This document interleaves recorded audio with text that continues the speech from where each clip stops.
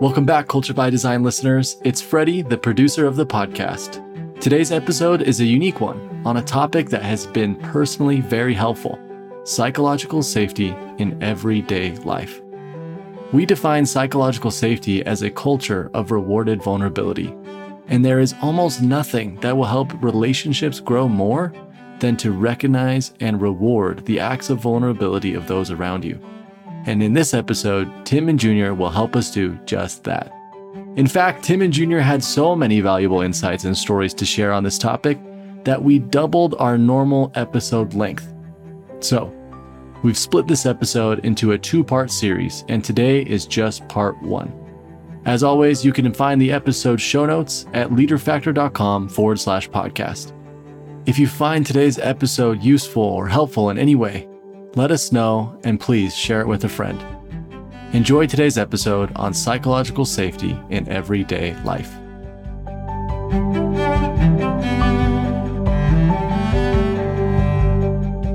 Welcome back, everyone, to Culture by Design. My name is Junior, and I'm here with Dr. Tim Clark.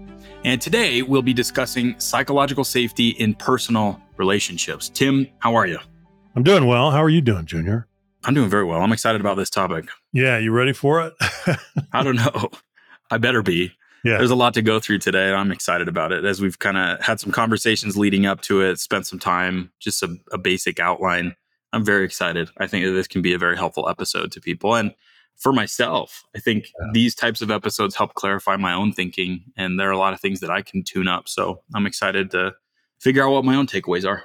Right. So if you're a listener and you're wondering, hey, does this episode apply to me? It does. It applies to everyone. It's universal. And so buckle up. I think it's going to be a good conversation. Me too. Many of you have probably drawn parallels already from our past episodes between psychological safety in a professional setting and psychological safety in a personal setting. Today, we're going to be more explicit about the personal and how psychological safety shows up for each of us in some of our most important relationships. And the principles that we'll talk about today have helped me significantly in my own personal life. So here's my pitch, if you will. Listen intently, answer the questions that we're going to ask honestly, and I promise you that you'll walk away with at least one thing you can do today that will improve the relationships that you most hope to improve. And throughout today's episode, we're going to be asking quite a few personal questions aimed at introspection. And we invite everyone listening to consider the questions, ponder the answers, because so much of the value in today's conversation won't come from what we're saying directly necessarily, but from the conversation that each of us has with ourselves about these principles and ideas and how they show up in our own lives. So as I said, a lot of things that I need to tune up, that we all need to tune up. This is an opportunity for each of us to, as we say, crack ourselves open, take a look inside, and be pretty honest. No, I agree, Junior. We're going to be talking about a concept, but this entire discussion will be about behavior. It will be about practical application. And so as we go along, hopefully it'll shake loose insights for people, and write those down and think about the implications. Think about the steps that you need to take. That's what this is going to be about. So for those of you who listen regularly, we're going to do something that we do regularly once more, which is define psychological safety. For those of you for whom it's your first time, this may be news, and for some, not so much. But psychological safety, as we see it, is a culture of rewarded vulnerability. And that's important to understand. It's an important definition, and it's important that we start here. A culture of rewarded vulnerability. So what is culture? Tim, how would you define culture? Culture is the way we interact. 4 words, the way we interact. Now, there are many aspects to culture, and you could probably point at some, and we could put all of those into the big container that holds culture, but everything comes out when we interact. At that human interface, that's what's important, and that's why this working definition of culture, I think, is very helpful. Well, here's a question for you, Tim. Can you separate culture and psychological safety? I don't think you can. Psychological safety is probably the best overall indicator, barometer, proxy for culture, for the overall strength, and vibrancy and health of a culture. So think about culture. Every human collective has a culture. And then think about that on a spectrum that runs from health to pathology, right? No culture is 100% at the health end, right? Perfect, healthy culture, nor do we see typically any culture that's all the way to pathology. So they're going to be somewhere along that spectrum. And so therefore we know that psychological safety, it's not binary, it's a matter of degree. So we can plot that somewhere along the spectrum. I do want to get back to the definition of psychological safety, Junior, for a minute. I hear many people say that psychological safety is a shared belief that it's safe to take interpersonal risks. We find no evidence that it's a shared belief.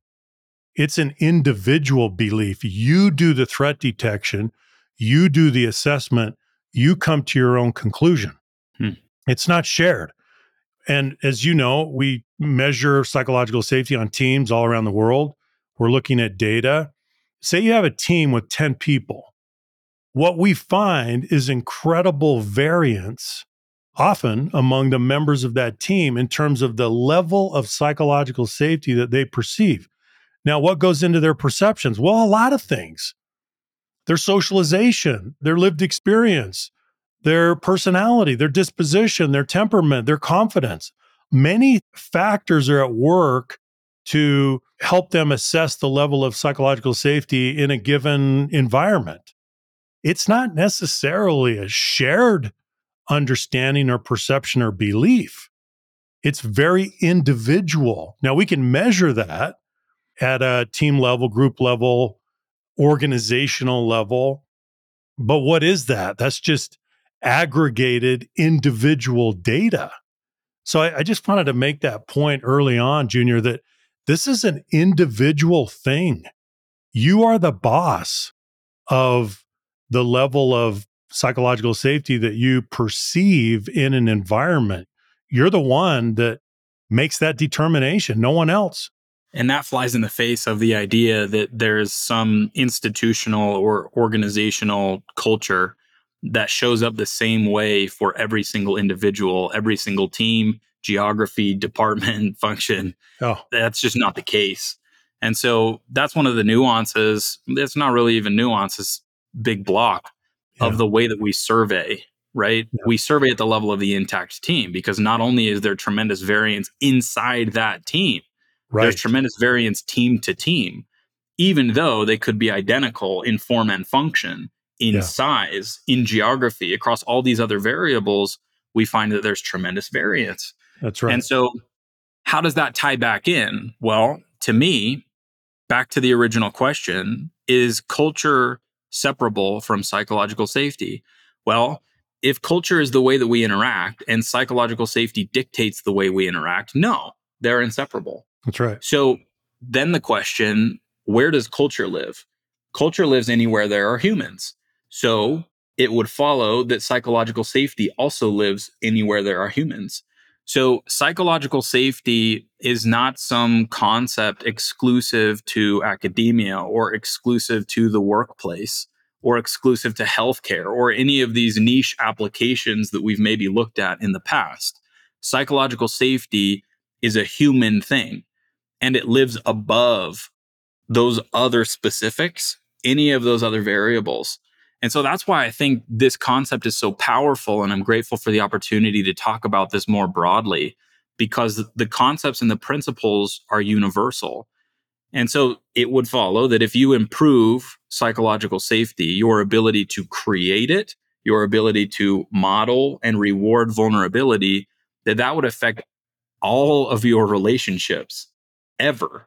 Anytime you're interacting with another human. So what are the stakes? Well, any relationship you have ever, those are the stakes. Right. Whether those move toward that pole of health or the pole of pathology, as you mentioned before.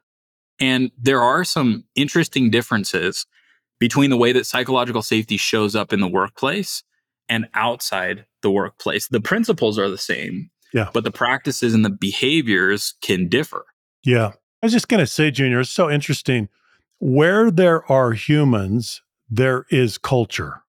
Now, you have to let that register for a minute, but we have never seen a case where, oh, there's a group of human beings or there's a social collective somewhere, there are humans. They don't have a culture. We've never seen that. That's impossible. There isn't one case where that's been true. Where there are humans, there is culture. Where there are humans, there is a level of psychological safety. Could be high, could be low, could be somewhere in the middle. So they go together, right? Fish have water, humans have culture. We swim in it. You can't get out of it. The only question is, where are you? What social collective are you in? Which humans are you interacting with? But you can't get out of culture. You can travel between cultures. For example, you can get in your car and you can go from home to work or from work to school or from school to your neighborhood book club or the food truck around the corner, but you're swimming in culture after culture after culture. Where there are humans, there is culture. So think about the cultures of which you are a part, everyone listening, the cultures that are dominant in your life. Is it a culture at home, the workplace, a social group, a community? We're each part of bigger cultures that we interact with day to day, smaller cultures that may come and go. You create this fleeting microculture in the checkout line, believe it or not. And that culture may exist for all of 5 minutes, but you're interacting in some form or fashion, and that can be healthy or pathological. Yeah. So, how does it show up in the workplace? We often talk about psychological safety in terms of risk taking, in terms of opinion sharing, in terms of speaking up, in terms of innovation, challenging the boss. Those are just applications of some of the principles of psychological safety that are most obvious inside a professional setting. So, outside of the office, how does psychological safety show up? It often manifests as a sense of emotional security and trust. We start to move in this direction when we pull it out of the workplace and talk about it more broadly. It involves feeling comfortable, feeling supported in sharing your thoughts, your feelings, your experiences with someone without fear of rejection or ridicule. So that's a difference there, just in the way that we set it up, in the way that we talk about it. Again, principle's the same, application is a little bit different. So talk about psychological safety and trust. I know you've been chewing on this a little bit. I have, and it comes up. People ask the question over and over again. Well, hang on. We have trust. We have psychological safety. What's the relationship between those two concepts? Let me see if I can lay this out. So here's the definition of trust. Trust is belief in the reliability of something, the reliability or the truth, the capacity, the strength of someone or something. So trust then is a broad concept based on reliability, based on predictability, based on assurance. Psychological safety is just a piece of that. It's a variety or a type or a component of trust that focuses on the relationship between two or more people, right? So trust is this broad concept based on reliability. If I trust you, then I have an assurance concerning your behavior and your performance related to something, the truth of something, your ability to do something well, right? So this is this broad concept of trust, but psychological safety is my assurance that when I engage in vulnerable behavior, you will reward that vulnerable behavior, not punish it. So do you see the relationship? Psychological safety is this component within this broad concept of trust, which is based on reliability. I love the distinction between those two things.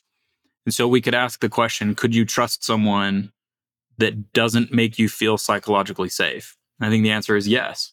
You can trust someone that they'll get a job done, or they'll be committed to something, or that they will give a concerted effort. But maybe the entire time they're doing that, they're poking you. in Yeah. an emotional sense. Here's a good example, Junior. What if you have a surgeon that is a world-class surgeon and is going to fix your hernia? You're glad you're there. You're glad that you are in that surgeon's care because that surgeon is so good. You trust that surgeon. But what if that surgeon has terrible bedside manner, is rude, is caustic, is ridicules, belittles, demeans, does all of those things? You're not going to have the psychological safety, but you do trust them in another sense, right? Absolutely. So let's not conflate those two things. Yeah, I think it's made a ton of sense to spend time here. Don't conflate trust and psychological safety. right, They are two different things. right. So, another difference in personal relationships is that the level of vulnerability we feel is probably deeper than in the workplace. And so there is risk involved in personal relationships. The downside risk is probably greater in some areas than it would Yeah, be in the workplace because the intimacy is higher, right? I think so, Junior. When we're talking about psychological safety outside the workplace, we're talking about the relationships that we have with the people that we care the most about, with whom we have the deepest level of intimacy and connection. It's your inner circle, so to speak. These are the people that we rely on the most. These are the people that we love the most and are loved by the most. And so, as you say, the level of vulnerability is even deeper. The potential exposure to interpersonal risk or harm or loss is greater. That makes sense. Absolutely. So, if we talk about the stakes, if we're successful, what does it look like? If we successfully implement psychological safety, we have a high level of psychological safety in our personal relationships, we can experience a few things: increased trust and openness, greater emotional intimacy, better communication, better conflict resolution, increased empathy and understanding, greater sense of connection and belonging, improved overall well being and mental health. So that's a list of things that I put down. Do we want those things? And are those reasonably linked to the level of psychological safety we have? Yeah, of course they are. Of course. And so, on the other hand, if we're not successful, or we're just ignorant to the concepts or disregard them, we may find ourselves experiencing, and all of us experience this to some degree, but strained or damaged relationships, a lack of trust, emotional distance, communication breakdown, poor conflict resolution, misunderstandings and hurt feelings, isolation and loneliness, negative impacts on mental health. And I'm sure the list could go on and on and on. So many of us can probably point to relationships in which those things are happening. So think about this for a moment. Let's say that you have a relationship where there's emotional distance or the conflict resolution is really poor. Maybe there's some isolation. Chances are, as we go through the conversation today, you'll be able to point back at those and say, okay, there's something going on here with psychological safety. There's something Right. going on here with the way that vulnerability is being treated in this relationship that's causing these symptoms. And so looking at the stakes, I think, is an appropriate way to frame the conversation because it does warrant attention. It's something that we need to actively attend to. Because if we don't, then we get what? Culture by default. That's right. We want to do culture by design, and that's not necessarily, well, it's not exclusive to the workplace. These cultures that we have that are beyond the office, as it were, need to be done by design, just as you would do culture by design in the workplace. You can't just let these things evolve and just flow and be they as they may. Like, that's not going to work Right. if you want it to work best. I think this takes us back because, as you said, Junior, this is a crack yourself open episode where we're really trying to look into a clean mirror and do some systematic reflection, some self inventory. And what we have learned is that in order to increase the quality of your relationships through psychological safety, in order to cultivate and nurture higher levels of psychological safety in your relationships, two things have to happen. Number one, Your self-awareness needs to go to another level.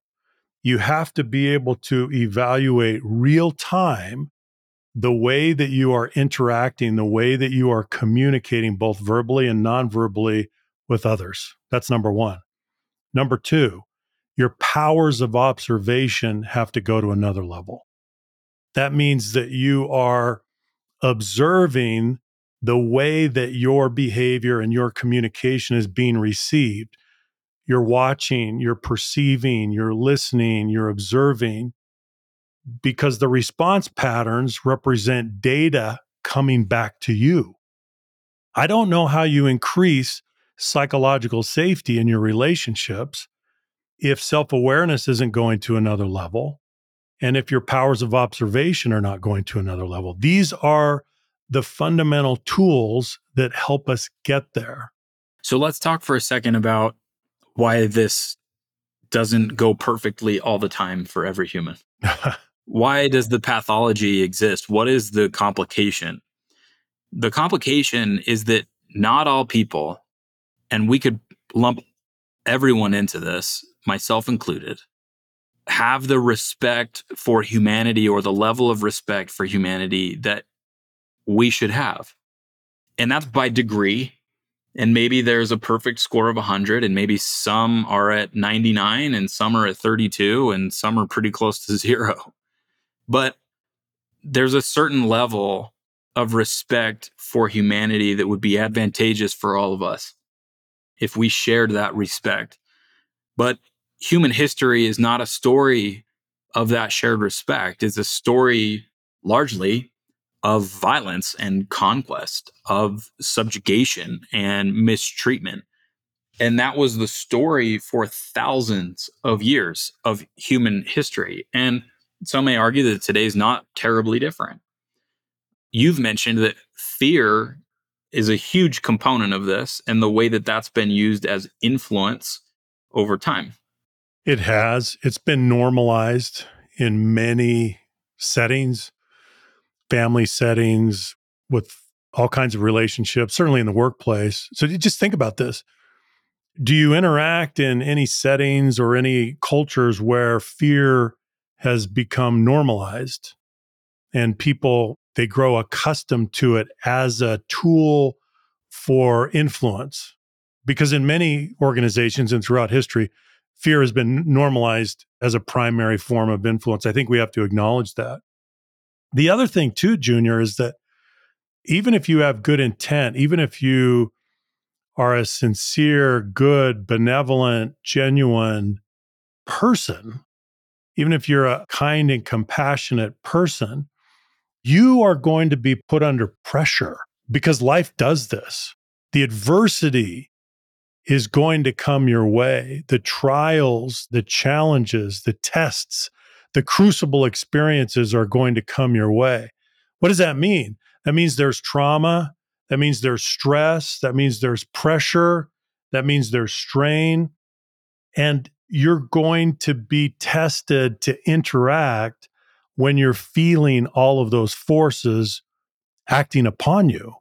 That's what we're talking about. And so even the best people in the world are going to be tested in terms of psychological safety in their personal relationships because they're going to find themselves under duress.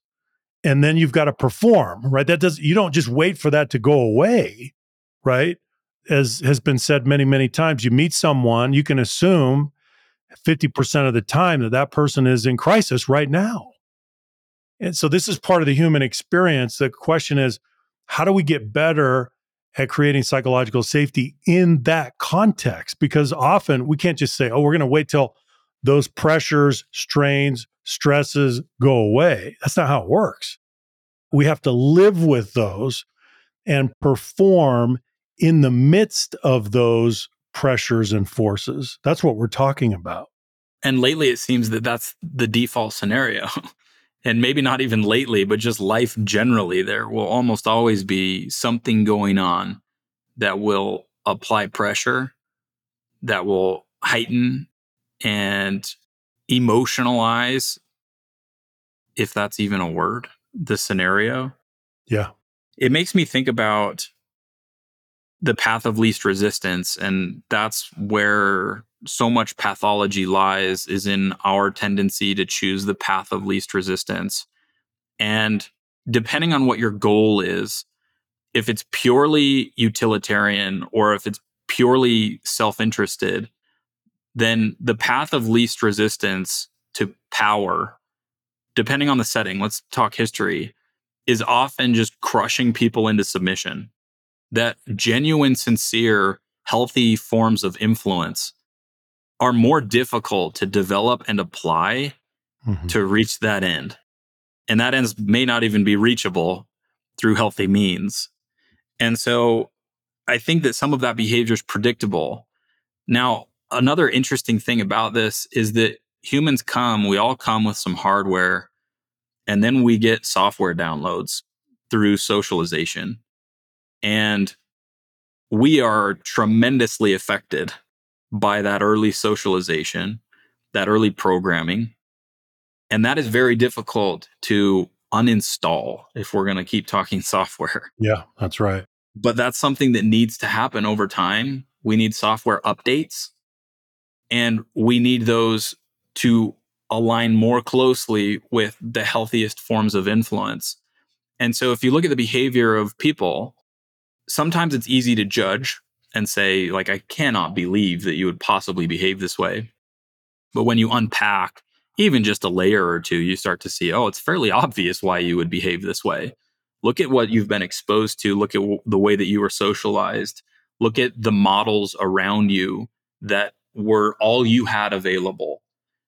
Maybe you haven't seen what the healthy forms of influence even look like because Yeah. you've been almost incessantly exposed to pathology. And it may even be a matter of ignorance. And so I know we're wandering a little bit, but these are some important considerations as we look at why things are the way they are, why we do things the way we do things. And if we don't take that type of look, if you don't think from first principles and ask yourself how we got here, then I don't think you can really reverse engineer the problem and find the levers that need to be pulled in order to improve the situation. And so that's part of this cracking yourself open is pull back those layers of your own life and see, where did that pathology come from? Was it some really early exposure that you never uninstalled? Yeah. Were there some patterns, a workplace environment that just became normalized? There are a lot of these things that affect the way we are today, right? I'm glad you said that, because think about this. What you said, Junior, is right on. What if you didn't have models? What if you were raised on a diet of popular culture, especially in the last few years, where what do we see normalized? We see patterns that are strident and contentious and angry. There's incivility. And you're brought up in that environment. Where are the models of compassion and patience? You may not have been exposed to those models. And so that's why self awareness has to go to another level. Powers of observation have to go to another level. And in many ways, it may require you to reject certain strains of popular culture that have become so strident, so contentious, so angry, and so hurtful, quite honestly. I agree. So if this is how we got here and this is the state of humans for all of us, then how do we improve? How do we move away from pathology to more healthy forms of influence and interaction? How do we increase psychological safety? We want to apply the frame of the 4 stages because this is the natural progression of human need that is borne out in the qualitative, the quantitative data, and I think just all our experience. And when I say all, I mean all listeners. When we move through this model, you'll probably see how this shows up in your own life. Stage 1 is inclusion safety. And we ask a question when we talk about inclusion safety that I think is a relevant question for each of us. And here it is. Do you truly believe that all persons are created equal And do you accept others and welcome them into your society simply because they possess flesh and blood, even if their values differ from your own? So that's the question we start with. And it's worth asking. It's worth asking frequently, and it's worth asking and sitting quietly and answering. The social exchange for stage one inclusion safety it plays into that question. If you're human and harmless, I'm obligated to include you. And by harmless, we mean you're not presenting me with immediate harm. Not that you don't have the capacity for it, but you're not presenting me with harm. I'm obligated to include you. That's really interesting. And think about the world and the way it might be if we could answer this question a certain way. Yeah. Really. The other part of that, Junior, so you focused on respect. The social exchange is based on respect. So if you're human and harmless, I'm obligated to include you. The other part of the social exchange is based on permission. Permission for you. And think about this. We all grant each other, we grant or withhold permission for you to be your authentic self. This is the other part of that social exchange. So am I granting you permission, at least in our relationship, at least between us, for you to be your authentic self? This is so crucial for you to be able to feel psychological safety. If you feel that respect and you feel that permission, then you're going to perceive an environment, a space, a container where you feel that you can be yourself and you can interact freely. You're going to feel that sense of acceptance and inclusion and belonging that we also desperately need. That's an interesting way to frame it.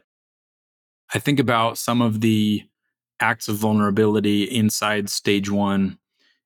Sometimes, if we ask the question, do you feel like you can be your authentic self? And someone says no, what does that mean in practical terms?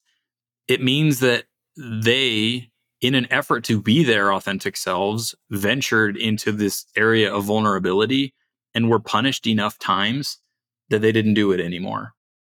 And so, who is the person in that scenario over a long period of time? Are they their authentic selves? No, they're a version of themselves that no longer gets punished. Mm-hmm. That's a really interesting way to look at this. And so the dissonance between those two people, who you believe yourself to be authentically and who you show up as in whatever social collective it is a function of how that vulnerability has been treated over time. And there may be scenarios in which the way you show up and your true authentic self is one-to-one, and you can be yourself, you can be authentic. Yeah. And there are scenarios in which it may seem like they are two entirely different people based on the way that has happened over time. And I'm not saying that that's entirely the fault of the environment. We all bear some responsibility, but generally it's a function of what's going on there. So what are some of these acts of vulnerability that could be punished? Admitting that you've been offended. Here's a list. Apologizing, correcting someone's pronunciation of your name, setting and holding boundaries, sharing something about your personal life, sharing a problem or challenge, speaking in public, telling another person about the impact of their behavior on you, even reading a prompt, right? These things are all acts of vulnerability that arguably go in stage one that could be rewarded or punished. And whether or not they're rewarded or punished is what dictates the environment inside stage one. I love what you said, Junior, about if your authentic self is going to be punished and not rewarded, then you're going to bring a different version. Yeah. Is that not what we do? We have names for that. We have words for that. We call it armoring. We call it masking. We call it modulating. We call it code switching. That's what people do. But again, it goes back to what are the ultimate benefits and blessings of psychological safety? You mentioned a bunch. How about these crowning benefits that include greater personal efficacy, confidence, happiness, fulfillment in your relationships. That's really what's on the table here. That's what's at stake here. So I want to invite all of us, here's one of these points of introspection, to think about those with whom you interact the most. It could be family, spouse, children, parents, it could be friends, could be social groups and communities. And I'm going to go through a list. It's rather lengthy, but I think it's appropriate, of some ways that we punish vulnerability inside stage one. We're guilty of at least some of these, but here's the list. Interrupting someone while they're speaking or not actively listening to them during conversations. Ignoring or not acknowledging appropriately someone's contributions. Making someone the butt of a joke. Talking behind their back. Not celebrating a person's milestones or achievements. Making decisions without taking into account the needs or preferences of everyone there. Not allowing someone to express their individuality or pursue their interests. I'll stop there. We're halfway. I'll do the other half in a second. Yeah. Tim, what do you think about some of these? I think they're oh so human Yeah.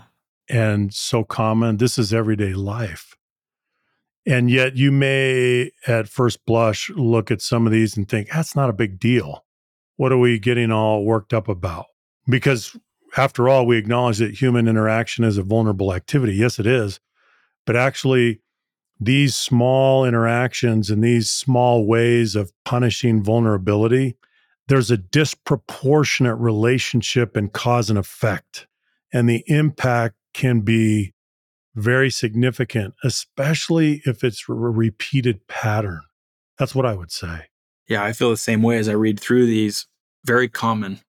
We see them all the time. These are not, a lot of these, very egregious. They can be very subtle, but they have tremendous consequence. Here are some more.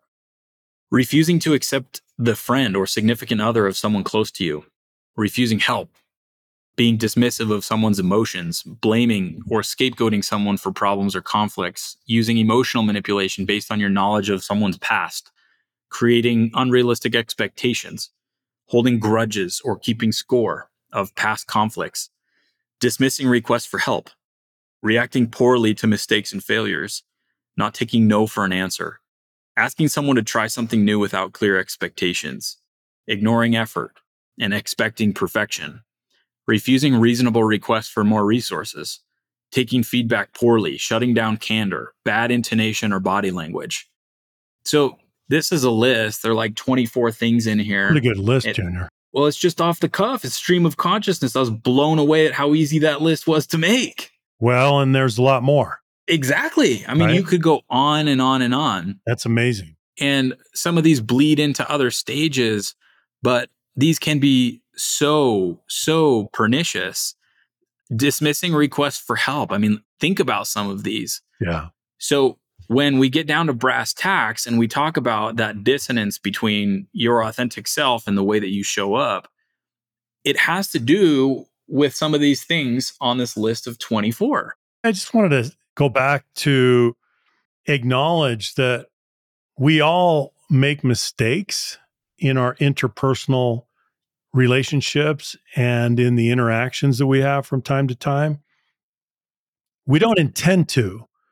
We're not wanting to do that, but sometimes we do. So what does that tell us? It tells us that we have a knowing doing gap, or we have a believing doing gap. In other words, we have certain values and we cherish and prize the relationships that we have, and yet sometimes we damage those relationships. And so there's a knowing doing gap. What do we do? Well, your moral position about the way you want to act and should act and the way you value your relationships, those things should govern your behavior. But often, again, there's a gap. We don't do as well as we want to do. So what do we do then? We have to keep working on this. And as you said earlier, Junior, it can't be by default. We have to do this by design. We have to be very intentional. We have to keep practicing, keep at it to close that knowing doing gap. It's constant. You wake up in the morning and you have to think about this. How am I going to interact with the people that are most important in my life, the people that are most precious to me. And when you do make a mistake, one of the great indications of progress is that you can recognize that immediately in real time and then apologize, go back, have some self-reflection, and think about, okay, let's practice, let's be deliberate, let's think about this very carefully, let's be mindful as we're interacting. So you hold yourself to high expectations and you keep working on it, even though you're going to fall short here and there. That's what it goes back to, doesn't it? It's this iterative process of trying to get better. Absolutely. I couldn't agree more. Here's a question that I've been thinking about. And I'm interested in your perspective. Here's the question. Can you influence those who don't feel that you care about them or feel that you value them or respect them? And here's where I came to on this after I was knocking around in my head for a little while. It seems to me that the only influence you have over people who don't feel that you care about them is pathological influence. Uh-huh. That's right. I think that this is true. So what do we have? We have coercion and we have manipulation. If people don't feel that you value them, you are left with those two levers, coercion and manipulation. And so as we talk about relationships generally, and we talk about forms of influence from health to pathology, if you really want to lead, if you really want to influence, and you want to stay as far away from pathology as possible, then you're left with a pretty straightforward piece of logic, Yeah. which is that people need to feel that you value them for who they are as a human. And if they don't feel that, then you're missing the mark and you're left with pathology. So I wanted to share that. It's kind of a light bulb moment for me in thinking about the way that I influence other people. And that is really why stage one is stage one. We can't move to these other levels with any sort of duration and longevity if we don't get this right to begin with. That's really true, Junior. Coercion on the one side, manipulation on the other. This is the spectrum of influence. So we stay away. Okay, well, that raises the question. So where do we go? If we can't use coercion, if that's pathology, and we can't use manipulation because that's pathology, where do we go? What do you think? Well, we're left with, here's where I think that it becomes interesting when I'm talking or thinking about whether people care or think that you care about them. There's an element of discretion. It's their choice. They won't voluntarily follow you if it's up to them, if they don't feel that you care, if they don't feel that you have your best interest at heart. And so it's a combination of two things. The first is motivation and intent that speaks to what I think is most fundamental. They need to feel that you have pure intent. And then you have a few tools available to you that fall into the category of persuasion. Not persuasion in a manipulative sense, persuasion in the sense that I care about you, I have your best interest at heart. Right. And that can sound a little bit paternalistic, but hopefully this is in collaboration, it's in concert. And I feel like this is the best way forward. Have you considered this? Then we start leading through questions. And I mean, we open up to an entire suite of tools and things that we could do. But fundamentally, we need to first apply correct intent so that they feel that we care. Humans are very, very good at sensing intent. And then we move into the competence realm of staying away from the tools of pathology and staying inside the healthy tools of influence that, revolve around persuasion. Yeah. That was long-winded, but that's how I'm looking at it. No, I love it. I'll give you an example. I met someone not long ago, right? You meet someone, you start talking, you start getting to know each other, you start building a rapport. And this person asked me a question, like a personal question. Well, how do most people feel when someone asks you about yourself? Well, you're happy about that. You're delighted with that. People like to share who they are and their story most of the time. And he asked me, this gentleman asked me a personal question, and I started to answer it. And I got maybe a couple of sentences into my response, and he looked away, and I could tell that he wasn't paying attention. He wasn't interested, No. even though he had asked me the question. So it must have been kind of perfunctory for him. He was going through the motions. It was ceremonial. But as soon as I saw him look away and he wasn't paying attention any longer, at that moment, I said, "Oh, okay, I get it. I got it." Yeah. And I was done. Yep. Got it. I got it. Thanks. Thank you. And does that not dictate at least the next few interactions? Oh, yeah. Right? Like that's Yeah. not something that's terribly easy to come back from. No. And it's similar to breaches of trust, right? Long Yeah. time to build, very easy to mess up. Yeah. And that set the tone, right? For the relationship between you two generally. That's I right. think that's very interesting. Yeah. So we've spent quite a bit of time here in inclusion safety, and that's on purpose. We're not going to spend as much time on the subsequent stages, but this one is key, and it's where so much of this goes wrong. So really worth thinking about and opening up and looking at our motivation and the tools we're using. So let's go to stage 2, learner safety, and ask this question. Without bias or discrimination, do you encourage others to learn and grow? And do you support them in that process, even when they lack confidence or make mistakes?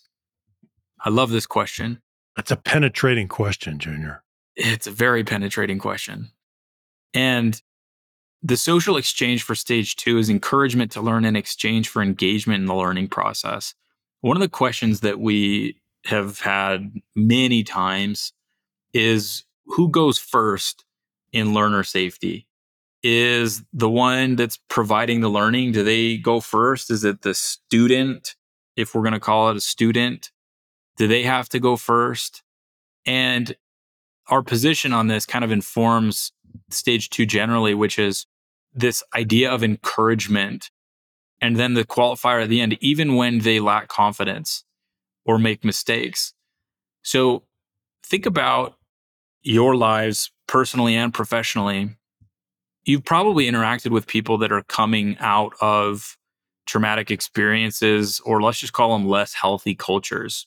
Are they going to be willing to start asking questions and making mistakes and really jumping in right off the bat? Chances are no.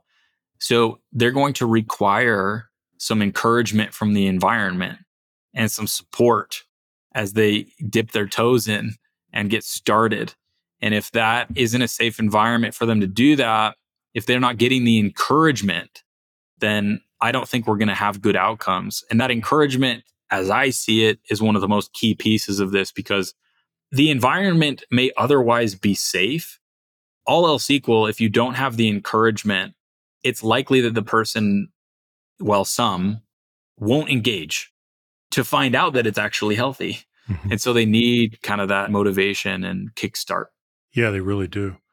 And this comes down to, again, very small, seemingly insignificant, everyday, common interactions where we talk with each other, we ask each other questions, right? It's one thing to do this in the workplace, but we're talking about doing this with outside of the workplace with the people that we care about the most, or as it could be in school or with a group of friends or in some kind of social setting or social gathering. And it's informal, right? Most all of it is in the context of informal interaction. Now at school, it's a structured learning environment. We get that. That's a little different, but it's still just as important. Junior, I think you're the one that I think you told me about an example in way back in, I don't know, junior high, high school with a teacher and spelling a word or something, and you still remember it to this day. Oh, I wish it were junior high or high school. It was third grade. Oh, it's third grade. Okay. It was third grade. This etched into my memory like it were stone. Yeah. And I remember You don't remember a lot from third grade. You don't No. remember a lot from that era, but and I won't even say for some reason. Now I know exactly why. Yeah. But yeah, I was a reader, and I came across a word that I didn't know, which was deteriorate. And I went, and at some point, who does this in third grade? I don't know. Maybe this speaks to my eccentricity. I go up to the teacher and I ask her, "How do you spell deteriorate?" And she looked at me and she said, "You don't even know that word," and didn't even subsequently tell me how to spell it. You don't even know that word, and It I was a just rebuff. left. Yeah, I just sat down. I'm in third grade. Like, Yeah. oh, okay. I guess I will never ask you any other question ever again. Yeah. Ever. And that's how you felt, right? Yeah. And so I didn't. It makes me think about just how nuanced this can be, though, because when you talk about socialization, you talk about cultures. I have children, and let's consider the difference if one of my children comes to me and says, "Hey, this is a piece of schoolwork I did, or I had a test." And I ask, "Oh, what did you score?" Interesting. Ah, that's the first question. What am I Yeah. signaling? It's all about that. That's what we're looking for. That's the measure of success, right? Yeah. And things as small as that compound. Yeah. And if that becomes the pattern very quickly, right? The people, it could be children or not, adults, same thing. Oh, this is what we value here, right? What was a quarterly number? This. Yeah. Okay. Like that's okay. That's how it works here, right? And pretty soon, humans start optimizing for whatever the expectation is, whatever the norms are incentivizing, whatever the patterns are. And this is definitely true in our personal lives and the way we interact with other people. They quickly see, oh, this is what we value in this relationship. Okay, this is purely utilitarian for you, right? Or, oh, I see, right? This is the lever we need to pull over here. Mm-hmm. And so this can be very damaging. Learning is so fundamental. It's so fundamental. And it's something that should take place forever. It's not that you come out and you learn how to walk and you go to some school and then we leave you be and you never learn again. You do that, I mean, you're asking for it in so many ways, but we're dictating that, right? Each of us, the level at which people are learning, and that could be a dangerous thing. So we all need to pay attention here, I guess is what I'm saying, myself included. And that's been even more poignant as I've been forming my own microculture, right? In my own family. That's right. Well, and think about the acts of vulnerability that are connected to stage 2 learner safety and learning, right? There's a subset of vulnerable acts or behaviors that we engage in that are related to learning. Would you like to maybe take us through some of those, Junior, and then we can talk about those? Yeah, short list. Accepting help from someone, admitting you don't know, admitting you made a mistake, asking a question, asking for help or advice, experimenting, giving the wrong answer, making a mistake, and learning something new. Yeah. So these come from an ebook called The Ladder of Vulnerability. And that we'll put in the show notes as a free downloadable for you. And we're going to be doing a subsequent episode. But I just pulled a few that I thought were poignant that kind of give us an idea of what types of activities fall into this category. Yeah. That's amazing. So common. Yeah. Again, everyday acts of learning vulnerability.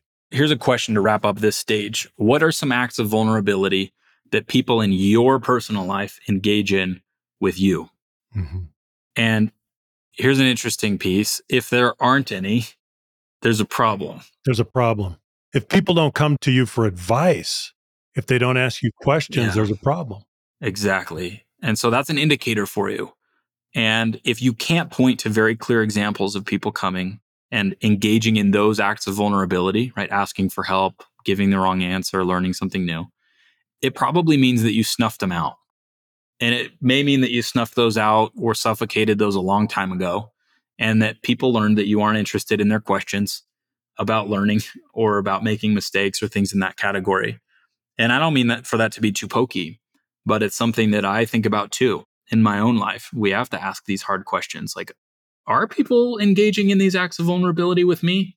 If they're not, I'm probably the problem, right? Well, I've got to give you some credit here, Junior, because I've seen when people come to you and ask questions, I think one of the great patterns that you display is that you don't try to be the oracle and say, oh, here's the answer. But your first response is typically, well, how do you see this? How have you framed this question or problem or issue? Tell me what you're thinking. Help me understand your thought process so far. I've seen you respond with a question in return, which just draws that person in more.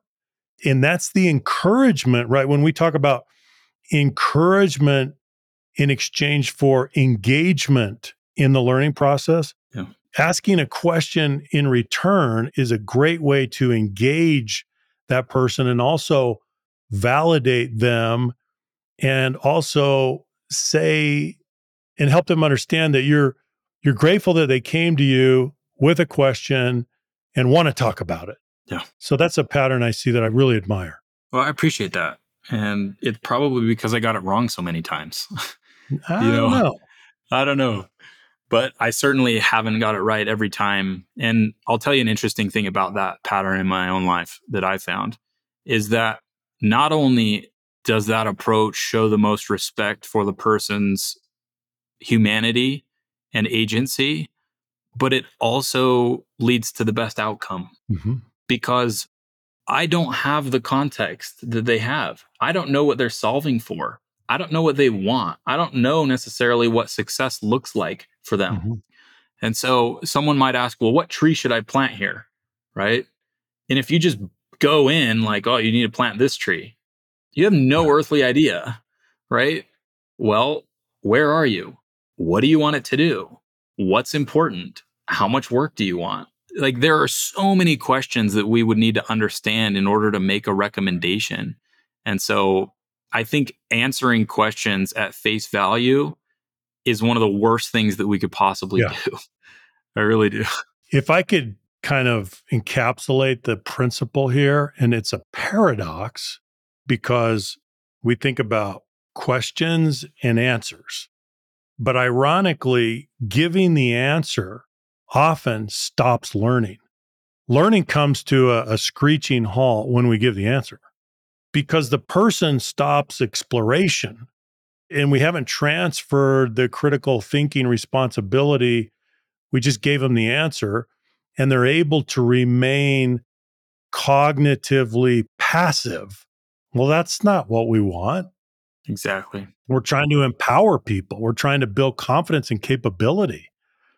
Now, it doesn't mean that we have a lot of attitude with that. It doesn't mean that we're trying to do it with compassionate curiosity, which raises the question, Junior, we're talking about psychological safety in our personal relationships outside of work. Think about the culture that you nurture in these environments, these non-work environments. Is it a curious culture? Yeah. Is it a nurturing culture? I think of all of the science projects that I did with my children. I can't even count how many. So, what was the attitude? What was the learning disposition? What was the level of patience as you went through exploration and you went down dead end roads Yeah. and it became frustrating? And what about prolonged problem solving where you just couldn't find the answer, right? This is learning because to be a great learner, you have to develop stamina and endurance in your problem solving ability. You're going to get some thorny, wicked problems here and there. And you've got to learn the skill of approaching the problem from every angle and reframing and continuing to bang on that thing, right? This is part of it. There's resilience in learning and it takes time to get there. So the environment is going to reward you in that process or punish you in that process. And as we say, I mean, think about this. If you're repeatedly punished in the learning process with some people that you know and love and that are important to you, then eventually that punished vulnerability, you become cognitively impaired because you are emotionally disabled. That's the relationship, because the learning process is both intellectual and emotional. You can't separate the thinking brain from the feeling brain. And this happens in informal settings and informal, even chance interactions. That's where it happens in everyday life. Absolutely. So you think of the stakes here and how the consequences perpetuate, even generationally. These have long tails of consequences. And the learning environment that people develop inside will dictate, probably, at least in some degree, the learning environment that they will then create, Yeah. or the lack of. So, learner safety is imperative that we think about this as we engage with other people. I want to make one last comment that really comes to mind.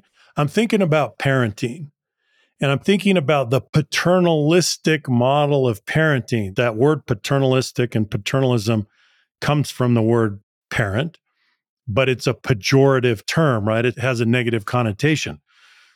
It means that you're over directing and you're hovering and you're stunting growth and you're getting in the way and you're being the obstacle.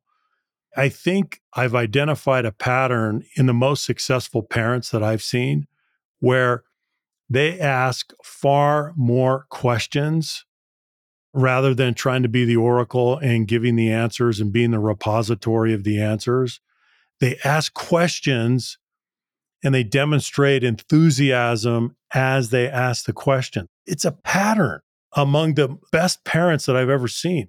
They're excited about the learning process. They're asking their children questions constantly, and they're showing enthusiasm through the process.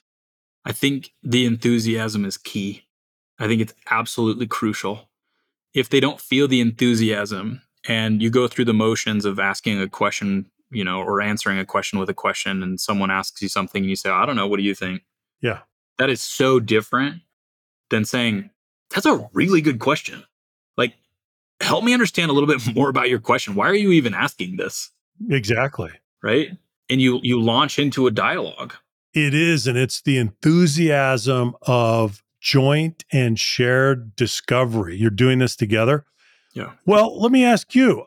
You mentioned the other day that you'd done this big, kind of complex Lego project with your daughter. Was that enthusiastic discovery? How was that? It's an interesting question. There are a couple things I would say about that experience. And the first is, what are you aiming at and what's your goal of the experience? Because if it's to build the Lego, you're not going to have a good time. They're not going to have a good time. You're not going to have a good time. It's going to be slow going. It's going to be arduous and painstaking. And so you go into it, at least the way that I found works best for me, is to go into it with the intentionality of, this is a learning experience for you Yeah. and me. Yeah. And we're going to do this together.